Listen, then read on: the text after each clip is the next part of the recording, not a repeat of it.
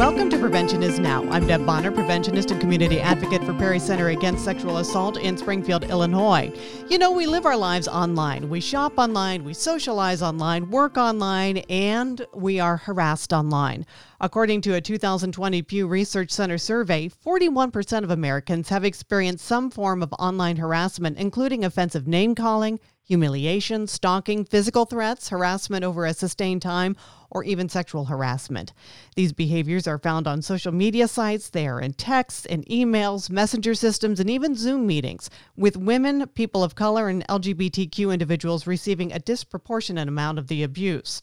With the average person spending a little over 6.5 hours online, at least 2 of which spend exclusively on social media, it's important to understand what types of harassment and abuse people are experiencing, where they are most commonly experiencing it, and more importantly, what we can do to stop it. According to the International Center for Research on Women, technology-facilitated gender-based violence, which is another term for some forms of online harassment, is an emerging global public health and human rights issue that affects the safety and well-being of individuals and negatively impacts communities. To help us understand more about the issue of online harassment is Ana Velasquez. Ana is a program and communications associate at Hollaback and is the moderator at HeartMob, a community dedicated to ending online harassment. Ana, welcome. Hello. Thank you so much for having me. Can you first share with us exactly what HeartMob is and how it works? Sure. So HeartMob is a platform that offers support to people experiencing online harassment. It allows users to easily document and share their stories of harassment and then get help from a community of bystanders who can support them and take action or intervene.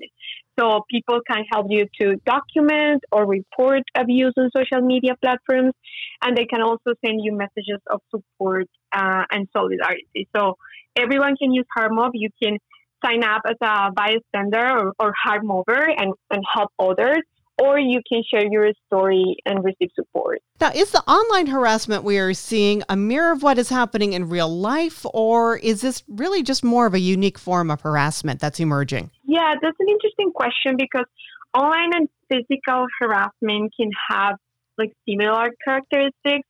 Both of them are meant to hurt or harass or upset someone. And we have also seen structural problems that occur in both physical and virtual spaces. So we see misogyny, we see racism, discrimination, etc. The difference with technology is that it has made the acts of threatening and abusing far easier. So some characteristics of the internet, like the anonymity, the speed of communication, the spontaneity, have facilitated those instances of harassment. And there's a lot of academic research or research in general that shows that people feel invisible and free of consequence behind the screens because it's more difficult to identify them and hold them accountable for their actions. So yeah, that's one of the reasons we see an increase in abusive behavior online and also other forms of abuse like misogynist or sexist behavior online. So yeah, I would say that, we're seeing a mirror of what is happening in physical spaces, but the difference is that technology has granted people this freedom to allow violence to grow because it's easier to engage in abusive behavior because, you don't have to confront the person you're harassing. You're kind of protected and there won't be any consequence. Now, do we see, because I know sometimes when you see harassment in the real world, you kind of get that mob mentality taking over where everybody, once one person starts, it kind of builds as a wave. Do we see that also in social media? Because, especially when we're talking with sexual assault victims or sexual harassment victims who have shared their stories, they just get shamed and attacked so often on social media. Is it just because one person starts doing it, it just opens the floodgate and that mob mentality takes over? Yeah, yes, definitely. And there's a lot of this scholarship that argues that exactly what you said, that abusers are faced with a kind of a contradiction that explains why they are eager to be or what they might abuse people online. For example, there's a research called Extreme Speech and Global Digital Cultures that shows that on the one hand, the internet allows them to hide and disconnect themselves from their offline selves because, they feel invisible, they feel anonymous. It will be hard for them to be discovered, and they feel that they can do whatever they want without consequences.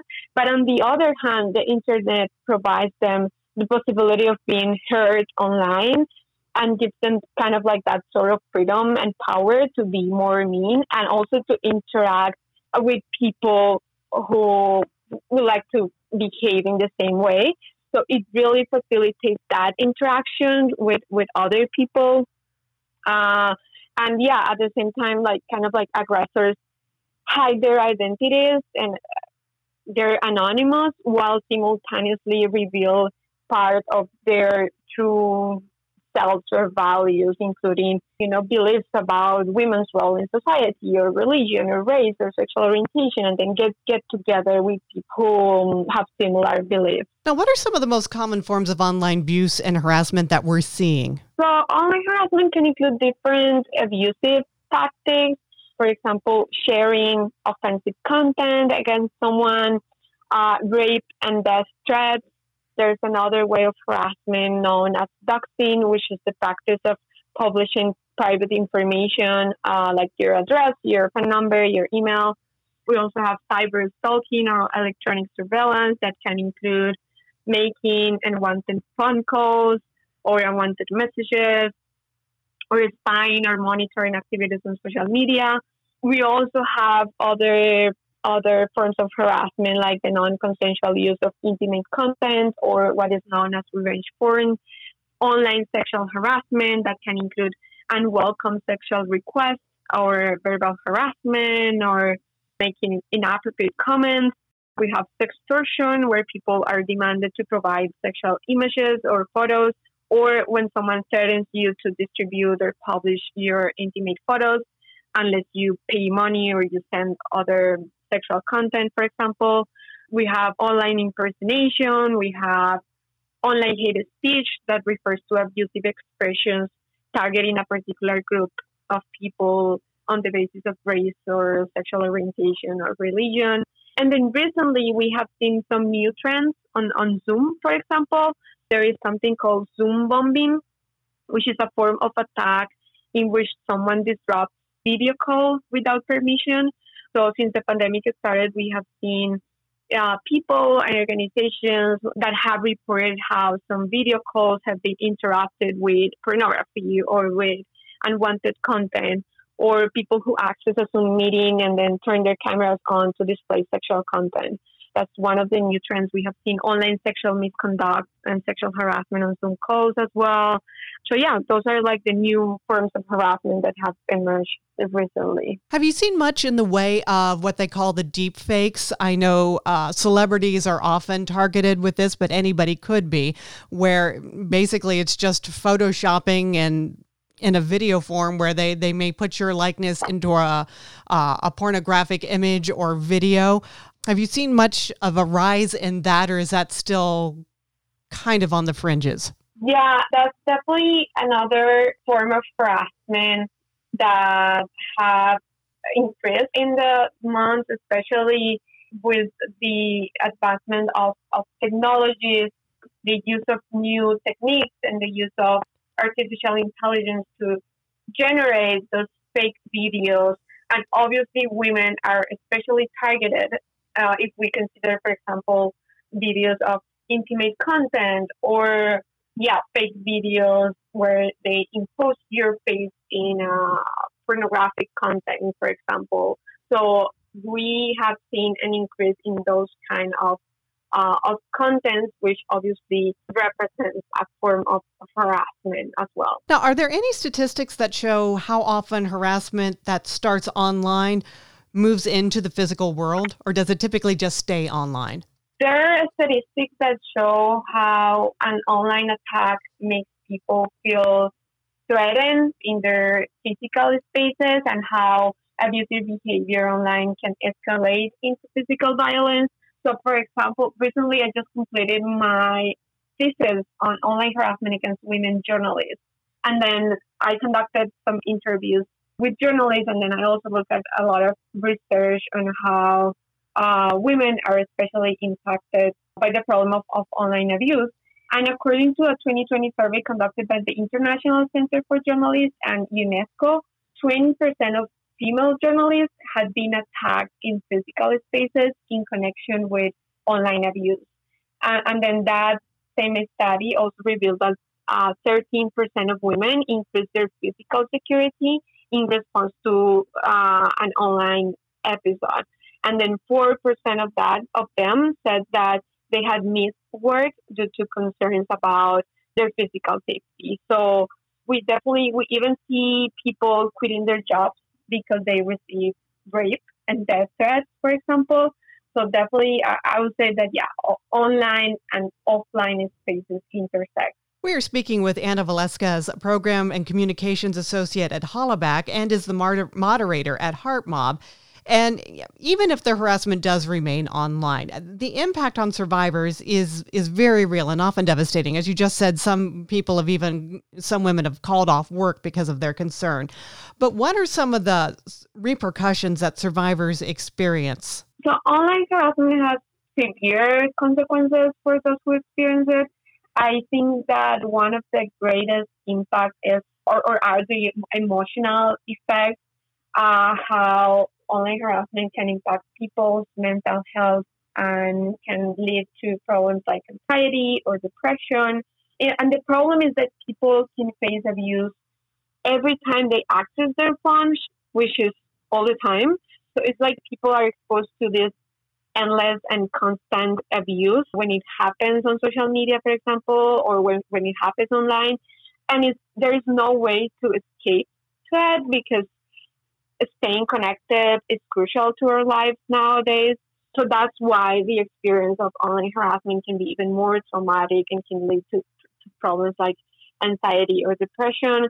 So that's one thing. Then the other thing is that people have to change their routines in real life, as we mentioned. It affects their sense of safety in physical spaces. They have to use solutions that cover both their online interactions and their everyday interactions, so like change their locations or get professional help, or they're forced to like move or change their job. So that's another big consequence. And then finally, the other problem is that it causes self-censorship. So people start censoring themselves online. They quit social media. They stop sharing their opinions. And the consequence of that is that, of course, we're limiting the formation of a diverse and open and equitable discourse. And obviously that has a huge impact in all of us and in our society. Are there specific platforms that have proven to be more problematic for harassment than others? And if so, do we know why these platforms are more of an issue? Yeah, this 2020 Pew Research Center survey revealed that most adults who have recently faced online harassment say it happened on social media platforms. So social media platforms is, of course, one of the most common channels where harassment happens. But some people have also seen episodes of harassment in other platforms like discussion sites, like texting apps, dating apps, even email communications. So online abuse behavior can occur across all online platforms. But of course, as social media platforms are the channels that we must use recently, well, we can see a lot of problematic behavior there. So Facebook, for example, is one of the platforms with the highest incidence of harassment, according to a survey on online harassment in the U.S. conducted by the Anti-Defamation League. All of the people who were harassed online, 77% reported that at least one of those harassment happened in Facebook, on Facebook. And then another platform that has a lot of problematic behavior is also Twitter. There's another study conducted by the Amnesty International that revealed that Twitter is one of the most toxic platforms, especially for women, because of the nature of the platform, because it's a space where people can have public conversations and discussions and share their thoughts with others. But for women, especially for women like journalists or politicians or activists, they often face attacks and threats just for participating in those discussions on Twitter. So that's what this study has found, that Twitter is a place where threats of violence and abuse against women are widespread, and especially against Black women or Latinas women who, according to the study, are more likely to be mentioning abusive or problematic tweets than white women, for example. Now, many forms of harassment that we see on social media go against the platform's policy standards. For example, hate speech or graphic imagery. However, there are so many people on these platforms and billions of posts daily. So the artificial intelligence they use to try and catch the abuse isn't always successful. What do people need to know about keeping themselves safe online? Yeah, most of the platforms use automated tools to identify abusive behavior. But for example, last year, Facebook revealed that using technology to detect harassment can be more challenging than other types of abuse. So in those cases, they tend to rely more on human review.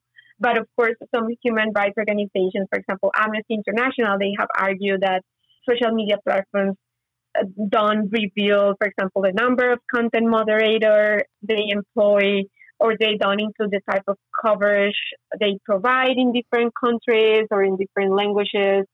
So it's really a complex problem, and social media platforms have been encouraged to increase transparency on how they handle reports of abuse. But of course, we haven't seen so much progress on that. And yeah, in the meantime, people often feel that their cases weren't handled appropriately. For example, a social media platform didn't delete abusive tweets or abusive content, or the case is still pending, or at the end they tell you that that abusive behavior doesn't violate the social media platform policies. So yeah, we ended up teaching people how to reduce the risk of abuse online, which I think is kind of like unfair, because we are placing the responsibility on the people experiencing the abuse and are kind of like relieving social media platforms of their responsibility to implement changes. But having that said, of course, there are things that people can do to reduce their risk of being harassed. And I think that it's important for people to get informed about the risks and learn some basic measures that they can take to protect themselves online or when they use their phones. So first of all, at Hollaback and at Harmo, we encourage people to invite their friends and family to help them to report harassment, because more reports make it more likely that a platform will take the content down. It's also good to learn some of the new options or features offered by the social media platforms. So, for example, Instagram and Facebook have introduced new ways for people to hide or delete multiple comments at once. Instagram has also added a new feature to the messages request section, which allows you to filter offensive words, for example, and then block them. And you can find a lot of this information on how to use different platforms reporting systems in our resources page on HarmUp. We also have like a guide, like a digital security guide, where you can find some recommendations, like, for example, how to secure your accounts by activating, for example, the two-step verification, by making your passwords stronger, also highlighting the importance of avoiding sharing or posting identifying information or opening links or attachments from an unknown or suspicious account. So yeah, I think that kind of practices are really useful. Like doing digital safety will help you to stay safe and protect your information, and also ensure that an instance of online abuse doesn't escalate to taking your accounts or to increase intimidation or to publish personal information. Well, Anna, we are starting to wrap things up and run out of time. So are there some really good sources that you can recommend for people who want to find out more about online harassment and how they can help and what they should be doing as a result of it? Yeah, so there are a couple of organizations and platforms that offer tons of resources on how to deal and what to do if you experience online harassment. We have, for example, Crash Override Network that offers online abuse and a harassment crisis helpline. They also have a resource center full of guides on what to do if you experience doxing, if your accounts are hacked. So yeah, they have a lot of useful information. Then I will also recommend the Cyber Civil Rights Initiative. They also have a 24/7 crisis helpline and one-to-one victim support. There are other organizations like Pan American that has released and published a lot of material on online harassment and effective strategies on how to respond and what you can use to defend against online hate speech, for example. And then finally, there are websites like Take Back the Tech, where you can find digital safety toolkits, cybersecurity information, also strategies on self-care and victim assistance for technology-related violence or abuse. And then, of course, we also invite you to check out our resources page on Harmo, where you can find information and guides on how to respond to online harassment, like basic steps you can take. Also, the social media safety guides that I mentioned before, information on legal advice, and finally self-care guides as well. All right. Well, Anna, thank you so much for joining us today. Thank you for having me. This has been Prevention Is Now. I'm Deb Bonner, preventionist and community advocate for Prairie Center Against Sexual Assault. If you would like more information or have questions about this program, you may call our offices at 217-744-2560 or send me an email at dbonner@prairiecasa.org. Prairie Center Against Sexual Assault supports children and adult survivors of sexual violence through counseling and legal and medical advocacy in 11 central Illinois counties. Prairie Center offers coaching boys into men for male high school and college athletes, bringing in the bystander training for college campuses and sexual harassment prevention training for businesses and organizations in our area.